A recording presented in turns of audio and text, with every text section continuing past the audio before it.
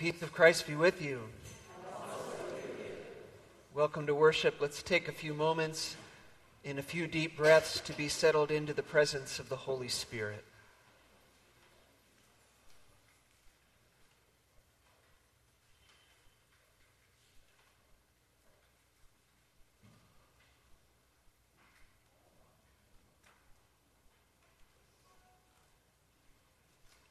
Sisters and brothers, let us worship the living God.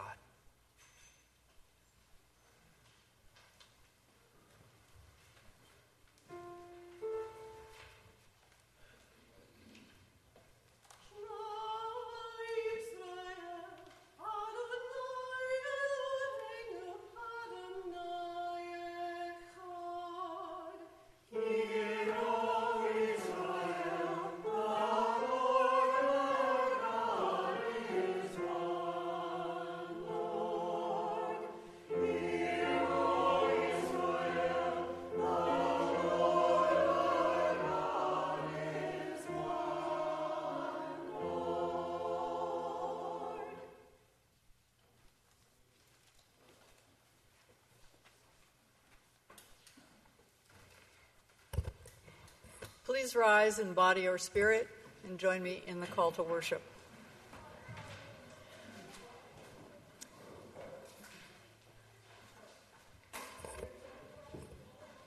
We have entered the wilderness, O Christ. Show us that you are with us. We are staring down temptation. Give us true sustenance. We are leaving what we do not need behind. Provide us with your cover and your care.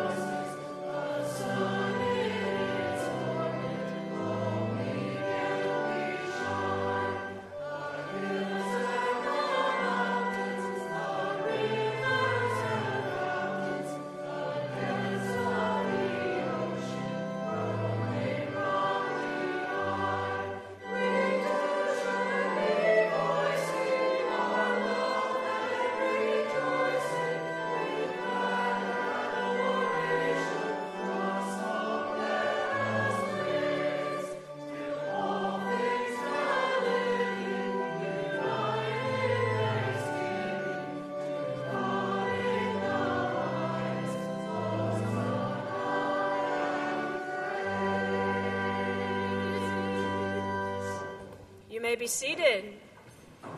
Welcome to worship today. A special congratulations to you who made it, even with the time change. It's good to be here with you today. If you're new here, a special welcome to you. I invite you after worship out to our patio for coffee and snacks. Time to get to know each other better. Let's join together now in our community prayer. It's printed in your bulletin. Let us pray. O God, you have promised to keep our going out and our coming in. May we slow down this Lenten season to recognize your company, heighten our awareness of you, and lessen our dependence on things which neither protect us nor sustain us. Open our hearts to your movement in the world cause us to prejudice and fear. Strengthen our trust in you and our commitment to one another. Amen. Our prayers continue in quiet.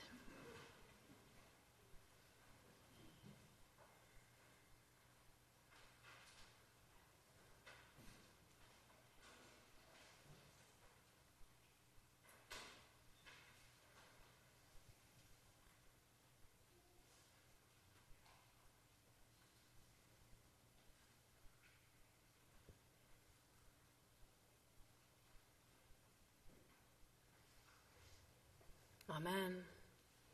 Friends, know that the love of God knows no bounds.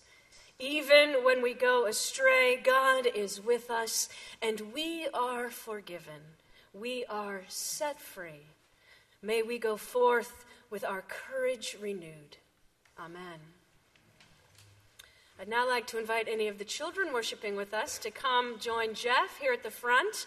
And as you come forward, kids, I bet there are some cans out there. If you could grab them and bring them forward. See, oh my gosh, look over there in the choir. I see all cans everywhere. This is great. So make sure to snag some cans as you come. All of these cans are going to be donated to the Marin Food Bank.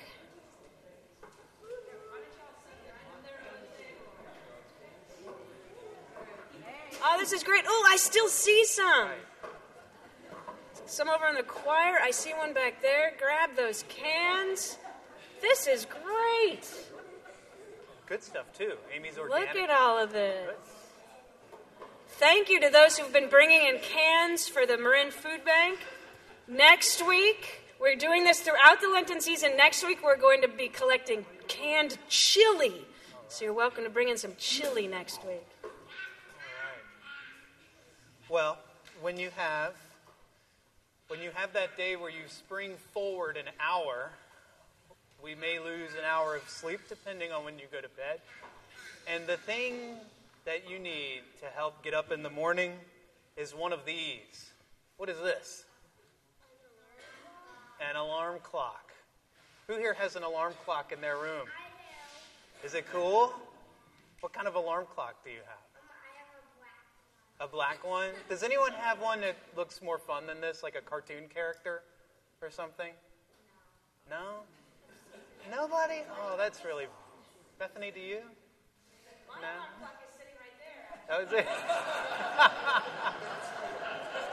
I'm glad you said, because I noticed something. For Lent, I thought it would be a good idea if I could wake up about 30 minutes earlier every day just to spend some time in prayer. I wasn't very good the first week at all. I did not do it at all the first week, but the second week I did much better.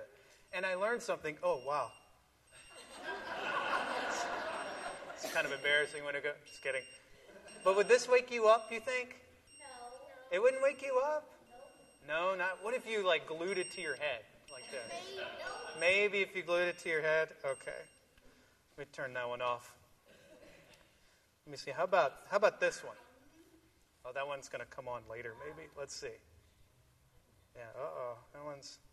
Oh, I got to turn the alarm on first. That's the first function, isn't it? Okay, there we go. I have to tell you about this fun alarm clock I have here. This alarm clock, my mother and father bought one for me, bought one for my brother, and bought one for my sister, all in the early 1980s. Okay? It's made by General Electric. I don't know if they make anything anymore that you could buy in a store. But it's a lot of fun. This is actually my brother's, and my brother is in the Army. And so this alarm clock traveled around the world. And it actually had some orthodontist wax stuck to it at one point because he had braces, and I don't know why he thought it would be fun to melt his wax on the... Oh, and this is this alarm clock. Would this wake you up? This is my favorite part, because you can turn it up like that. Isn't this the best alarm clock ever?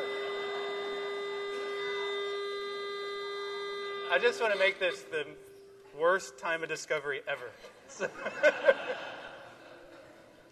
Now, that alarm clock would wake a lot of people up, because you could turn the volume up. So imagine just sleeping peacefully, and then, boo, you just wake straight up. But what if you were asleep for more than 8 hours? What if you were asleep for 1 day or 2 days or 3 days? There was one of Jesus' best friends. His name was Lazarus. He was good friends with the whole family. He was asleep for what did we say, 3 days? 4 days, a long time, to the point where they said he's probably not asleep. He might have passed away. Now, we think Jesus is a very special person. He's sort of like God inside and a human on the outside. Some of my closest friends say Jesus was God in the bod. And so he had these very special abilities to do things that no one else ever could before.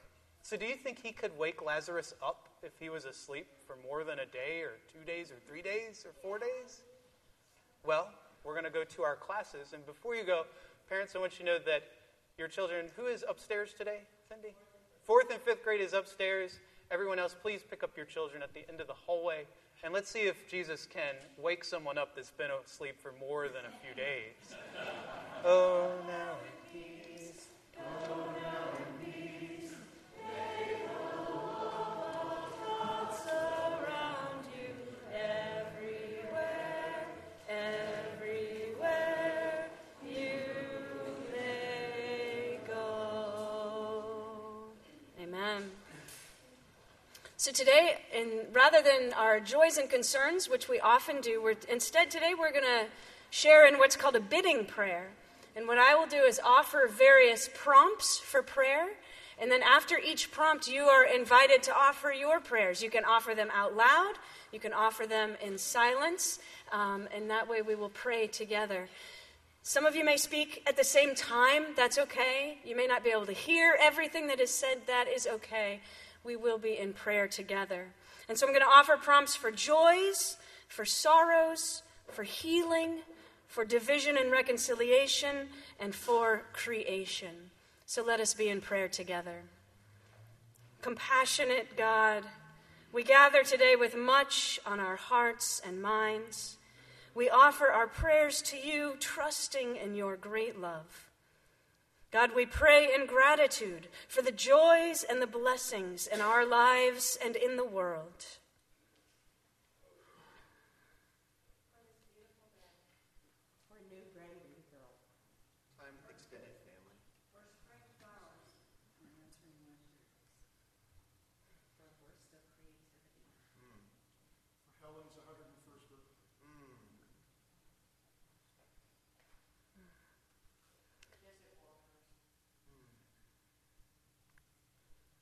God, we pray for those people and places in our lives and in our world living in grief and in sorrow.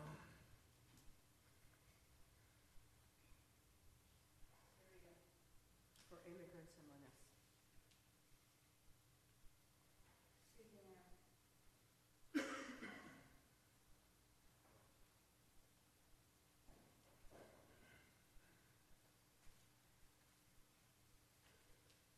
We pray for those people and places in our world in need of healing.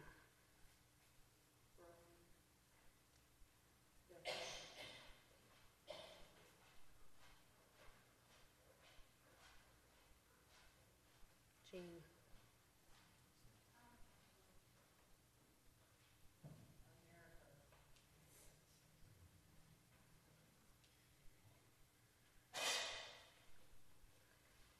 We pray for that which divides us, that reconciliation may prevail.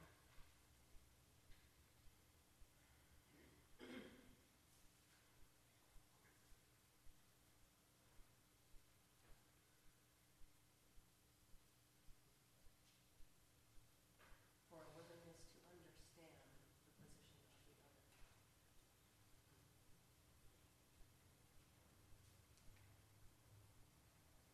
Racism and all of the other isms in our lives.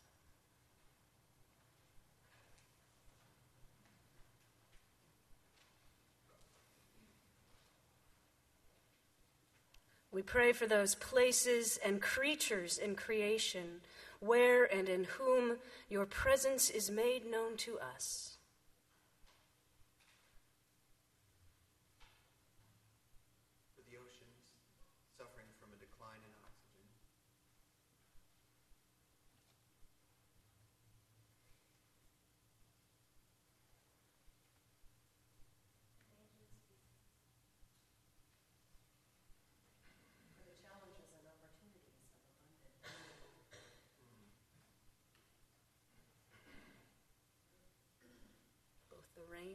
Son.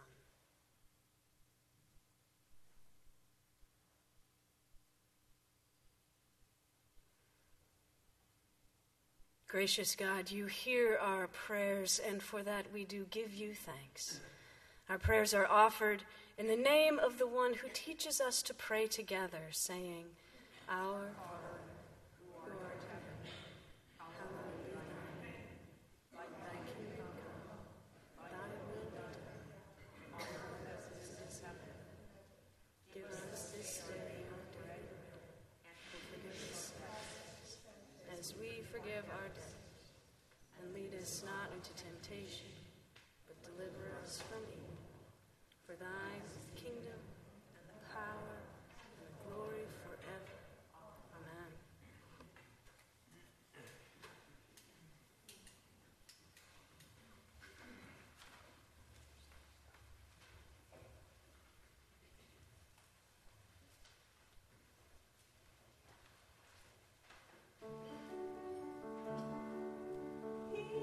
Watching over Israel.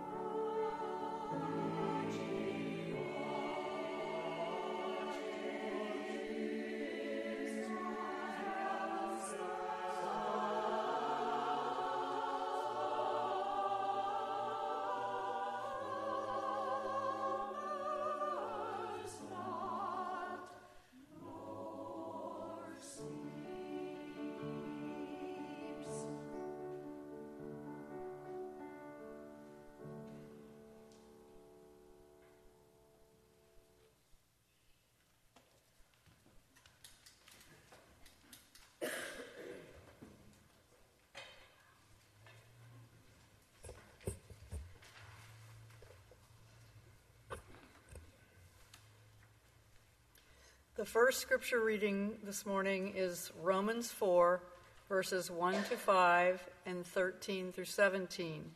Listen for what the Spirit is saying to the gathered people of God. What then are we to say was gained by Abraham, our ancestor, according to the flesh?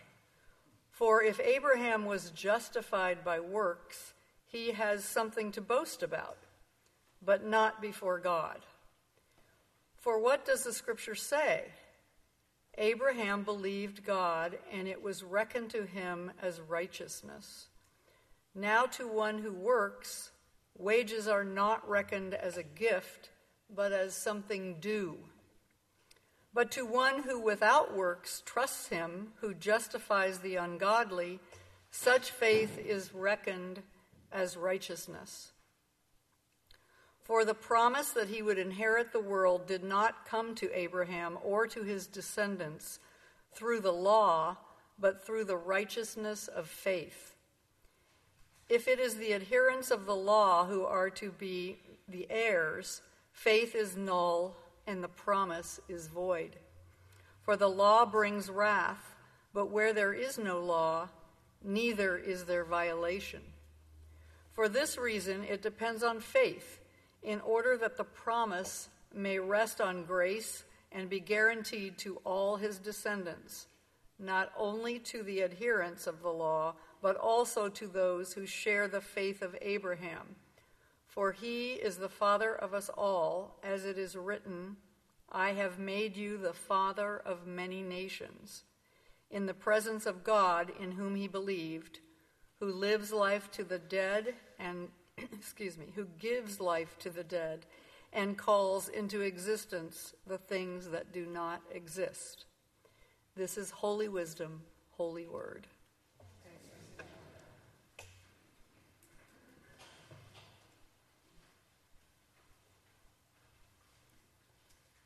Second reading is the 121st Psalm.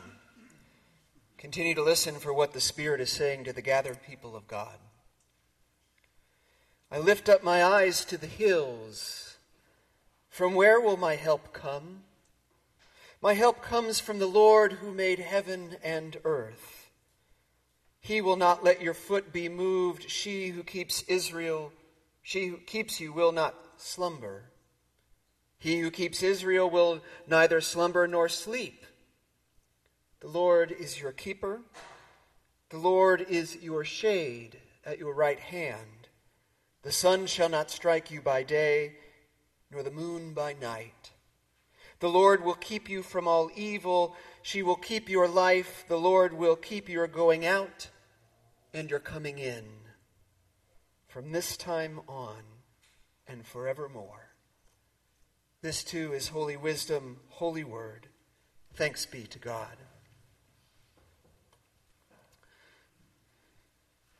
When in clinical pastoral training at a hospital, I had in my group a lovely Baptist man with a very strong faith I admired. And whenever he prayed, he would begin by quoting the 121st Psalm, but like a good Baptist, he did it in the King's English. And so we'd sit there and he would start, I lift up mine eyes unto the hills from whence cometh my help. As I heard it, I often heard it as if it was saying, your help comes from the hills, from the mountains, and who hasn't experienced God in that setting? Of course, if you listen closely, the psalm is actually the opposite of that meaning. It's a critique of finding God in the hills. But lest us folk from Marin run out of here and decide we'd rather be in the hills than in here, a little background will help. You see, the people of ancient Israel were enemies with a people called the Samaritans. That name is probably familiar to you. You know it from the parable of the Good Samaritan that Jesus tells. And what makes that parable so shocking is that the hero of the story is a Samaritan, not a Jew. The Samaritans and the Israelites were both Semitic peoples, so they shared a lot in common, but they had important differences, and they were enemies. One of the major ways in which they differed was where they found God. Now, where did the people of Israel worship God? The temple, right? The temple was in Jerusalem. You can guess by my setup where the Samaritans worshiped God. On the hills, on the mountains. So the Jews very much believed not only that the temple was the place to worship God, but that was actually where God resided. God lived in the temple. Where for the Samaritans, it was on the hillsides. So this psalm was a reminder to the people of Israel who they were and what their identity was through where they found God. Now that might sound exclusive to you or me, but you have to remember these are a minority people, a small group in a very big world. And so to preserve their culture and their identity, they had to draw these kinds of lines. Because when you're a minority, if you don't keep your culture alive, you just assimilate into oblivion. Well, it turns out there's something else interesting about this psalm. It's a pilgrimage psalm. It's a chorus that would have been sung by Israelites making their pilgrimage to Jerusalem to worship in the temple. And so the psalm was a prayer for their walking, that they might have some divine presence along the way and that they might be led by God to God's house. As many of you know, I've spent a lot of time on pilgrimage lately, and so I know the value of a good song, as some of you do too, when you walk, to keep you going from time to time. And even though pilgrimages such as the one in ancient Israel would have had an important destination, the temple, it turns out, anybody who's ever done anything like that, call it a pilgrimage or a hike, you realize that a lot of the lessons are learned a lot along the way. And there's much to be gleaned from the journey itself. You learn to prepare when you go on a pilgrimage. You train, so you prepare your body, but you also get your mind around what you're about to do. You try to get your heart and your intention in the right place. You learn to pack, and if you've done it more than once, you learn to pack lightly, because everything you carry that you think will be helpful is also something you have to carry and becomes weight. And so lest you send things home every couple of days, you don't bring them to begin with. You learn the power of ritual, whether you name it as a sacred ritual or not, but this rhythmic activity, things you do time after time, which kind of carry you through it when you're too weary to carry through on your own strength. And a good ritual also connects you to your larger purpose, reminds you why you're there, and to a wider community, perhaps. You learn to rely on others. Now that's a little ironic because many people undertake pilgrimages, at least in the modern era, to show their own strength and their self-reliance. Well, that illusion is quickly shattered. Now, I don't mean there's something wrong with empowerment. Pilgrimage brings that for sure. But this notion that you can do it all by yourself, well, that usually goes away in short order. And that's the good news, because these moments of grace happen when you know you need someone else, and that someone just appears. And then a little bit of shared food and a little bit of shared drink all of a sudden becomes sacrament. A sign with ordinary stuff that something extraordinary and divine is going on. Directions feel like an angel from heaven when you're tired and hungry and cold. You learn to receive grace when it comes your way, if it's a clearing in the sky after a couple of days of rain, or when it actually starts going downhill after your leader said it would be flat the whole way. You learn the limits of your own body, even as you push them, and that becomes grace in and of itself. You learn the beauty of simplicity. Lying under a tree with just your pack as your pillow, you realize how little you need in this world. And then when the rest is over, you learn the equally important lesson of a good walking partner.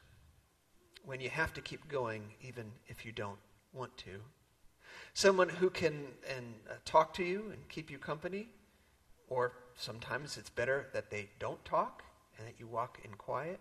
Someone with whom you can sing, or you can pray, or just be someone who can just lift your pack enough on the hill to make it manageable.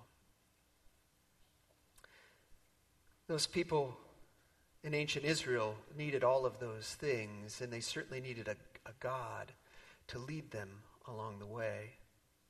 I was looking over, as I'm doing my research, a book I read some time ago by a Catholic sister named Joyce Rupp, spiritual writer too, and she recounted walking the Camino in Spain with a friend. And in her life lessons that happen along the way on pilgrimage, she included the requirement of being lost. Because being lost encapsulates all of those other lessons. You have to rely on somebody else. You realize your own limitations, even if they're just cognitive. You have to figure out how you're going to approach whatever situation. Am I going to just be terrified in fear that I'm lost, or will I choose to say this is an adventure? It throws everything in the entire journey right before you in an instant. Now, have you ever been lost like that? I mean, totally lost. And then all of a sudden, you were found. You made your way back somewhere or another. Have you had that experience in life before? I remember when I was in college, I was an exchange student in Germany. And we were out one night, later than public transportation ran, studying. And you laugh. And so I had to get home, and it was not a short distance. So I started walking. I actually think I started jogging. And I don't know how long I ran. I was in such a haze from studying. And no. Now I'm exaggerating. It's not that kind of night. But and I went on for I don't know how long. It felt like hours. I'm not sure how long it was. I was in neighborhoods I'd never seen before. I mean, I just on and on. And sometime before daybreak came, mysteriously I look up and I'm home. Now, how does that happen? I mean, is that God stepping in to lead me home? The psalm seems to indicate that God is that present and that involved in the journey. I mean, listen to these words. They mark a rather remarkable promise coming from God. The Lord is your keeper. The Lord is your shade at your right hand. The sun shall not strike you by day, nor the moon by night. The Lord will keep you from all evil. The Lord will keep your life. Now that's amazing, considering it's written by ancient Israelites, that they would hold to a promise such as that, considering they had spent so much time in bondage, in slavery. And then generations died as they wandered lost for freedom. These were people who experienced exile, who experienced oppressive foreign rule, and yet they sing a song that God would protect them even from the hot sun and would shield them from the moon at night, from all evil. I don't know. It seems to me God does protect you until God doesn't. And I think most of us know someone, or maybe we've been someone, who has experienced far worse than hot sun in the day or moonlight at night, experienced evil in some form or another. You've heard the past couple of weeks over this month, my family praying for a pastor named Scott Hauser. No relation to my wife. They share the same last name, different spelling, just colleague in ministry. Scott was a pastor in a couple of different places. Young, talented guy, 4 kids, 37 years old, looked very fit, but had a persistent cough. And so they thought it's pneumonia. They couldn't get a handle on it, so they did some tests. And it turns out he had cancer. And within a month, he was gone. 4 kids, 1 baby. Can I show you his picture? Could I do that? Let's see if this thing is awake. That's him. It'll warm up a little bit. It's not the greatest quality, but you get a sense, and you can move if you want. But that's him. About how he looked near the end before he got sick. That wasn't the picture I wanted to show you, but I knew you wanted to see his face, so I'd start there. This is one of our favorite pictures. And I don't know if you can see that or not because the glare coming in. But that's him walking 3 of his children to school. You see him from the back. The 4th was a baby, so he wouldn't have been going to school yet. This is them looking back at the camera, smiling. Beautiful family. As my wife said, I think last week during prayer time, no one should have to bring a baby bag to your funeral, to your spouse's funeral, which is what that family had to do. Faithful man, stronger faith than mine, I assure you that. Where's God in that? God protect him? God protect those children? I mean, it's a fair question. And the best I can figure, there are about 3 possibilities. 1, the psalm isn't true. Right? 2, it only applied to pilgrimages to Jerusalem made by ancient Israelites, and they all made it safely. Okay? Or 3, there's another meaning there. It's true, but it's true in a different way. It's true, but there's a deeper truth buried in it, and I think you can tell where I fall on those 3 options. Of course it's not true in a simplistic way. Of course your foot will be moved. It's a pilgrimage song. Your foot is going to be moved every second. Of course the sun shall strike you by day. They're not making pilgrimage to Seattle. They're going to Jerusalem. Of course they'll see the moon at night. And of course they'll encounter evil. Those routes in ancient times, probably more than modern times, were dangerous. Thieves and robbers along the way. Of course all those things would happen. So there must be something else going on. And the something else, I believe, is that God is not promising to shield the people from those things, but God is promising to go the road with the people so that it will feel as if you are untouchable, because you will know that the one who made heaven and earth walks by your side. I think the mystery is answered in 2 lines that follow those lines I've quoted in the psalm itself. The Lord will keep your going out and your coming in. You will not be kept safe, but you will be kept. You will be accompanied in your going out and your coming in, and most of life is going out and coming in. Most of life is neither on the mountain nor in the temple, but it's on the road. And that's where you're going to meet God most of all.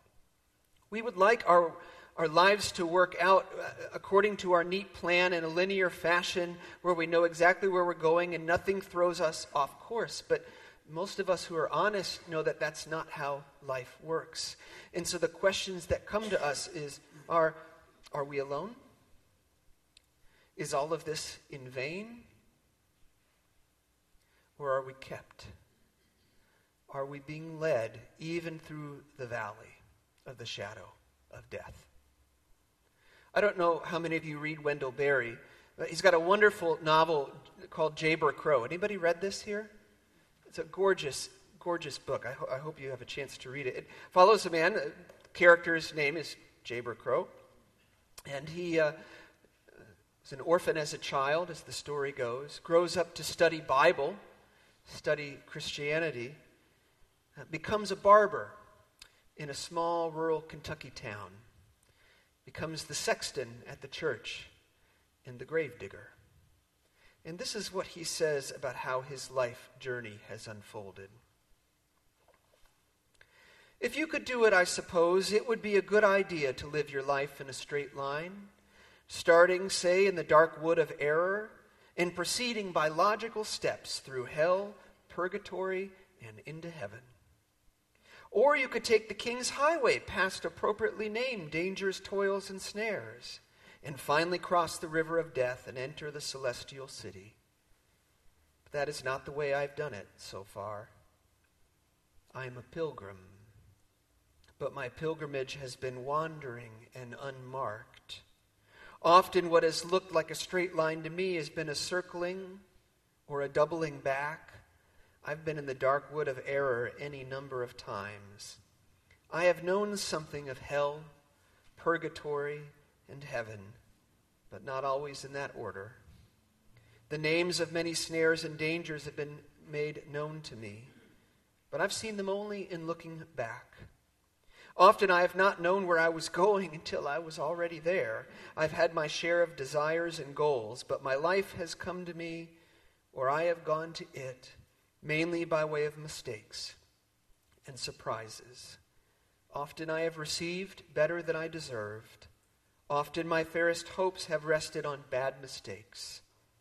I am an ignorant pilgrim, crossing a dark valley, and yet for a long time, looking back, I have been unable to shake off the feeling that I have been led. Make of that what you will.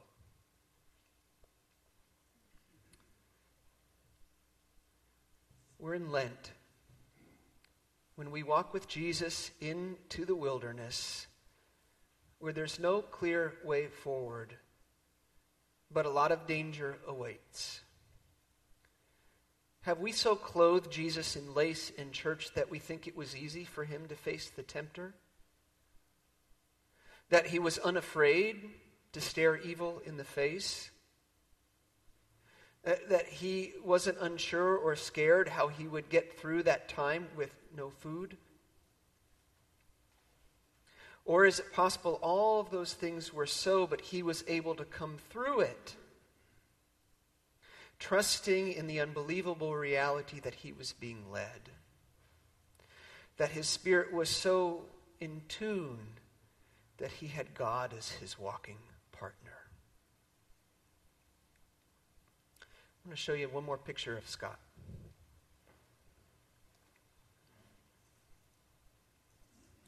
I don't know if you can see it, but this is that's him presiding in worship over the baptismal font. What I love about that picture is you can't tell if the water is coming up or if it's going down. Because in this life, blessings come and go. They flow. Grace comes to us on the road, and it's taken from us. Life appears, and death shows up uninvited. But you don't have to wait to the end to encounter resurrection.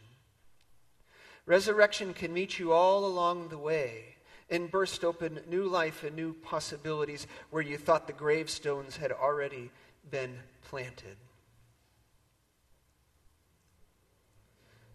Now, I assume he didn't know he was dying when that picture was taken. But from those who knew him better than I can assure you that he wouldn't have changed his pose one iota.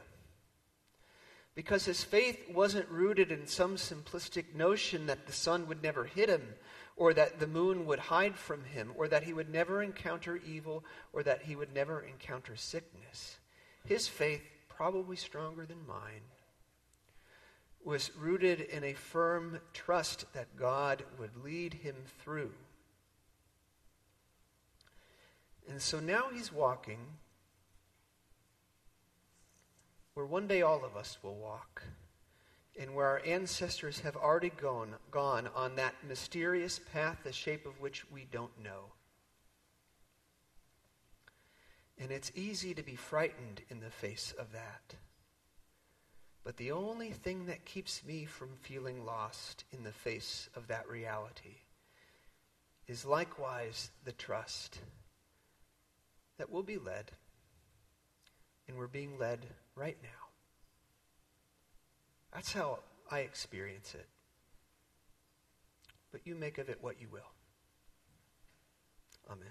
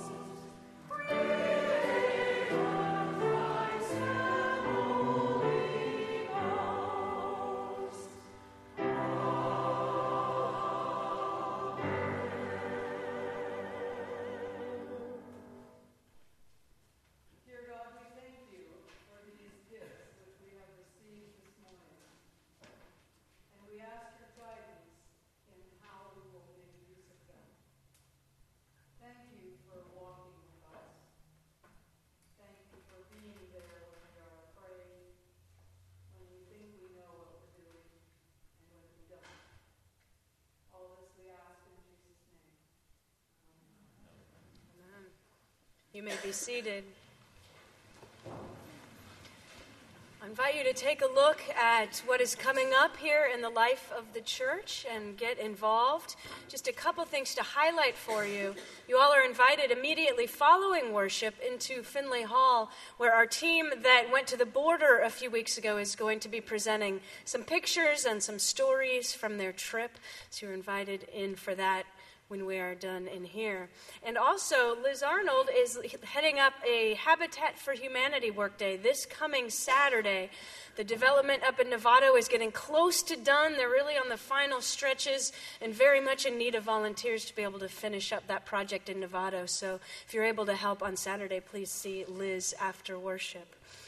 And now I invite you to stand as you are comfortable for our closing hymn. It's number 45.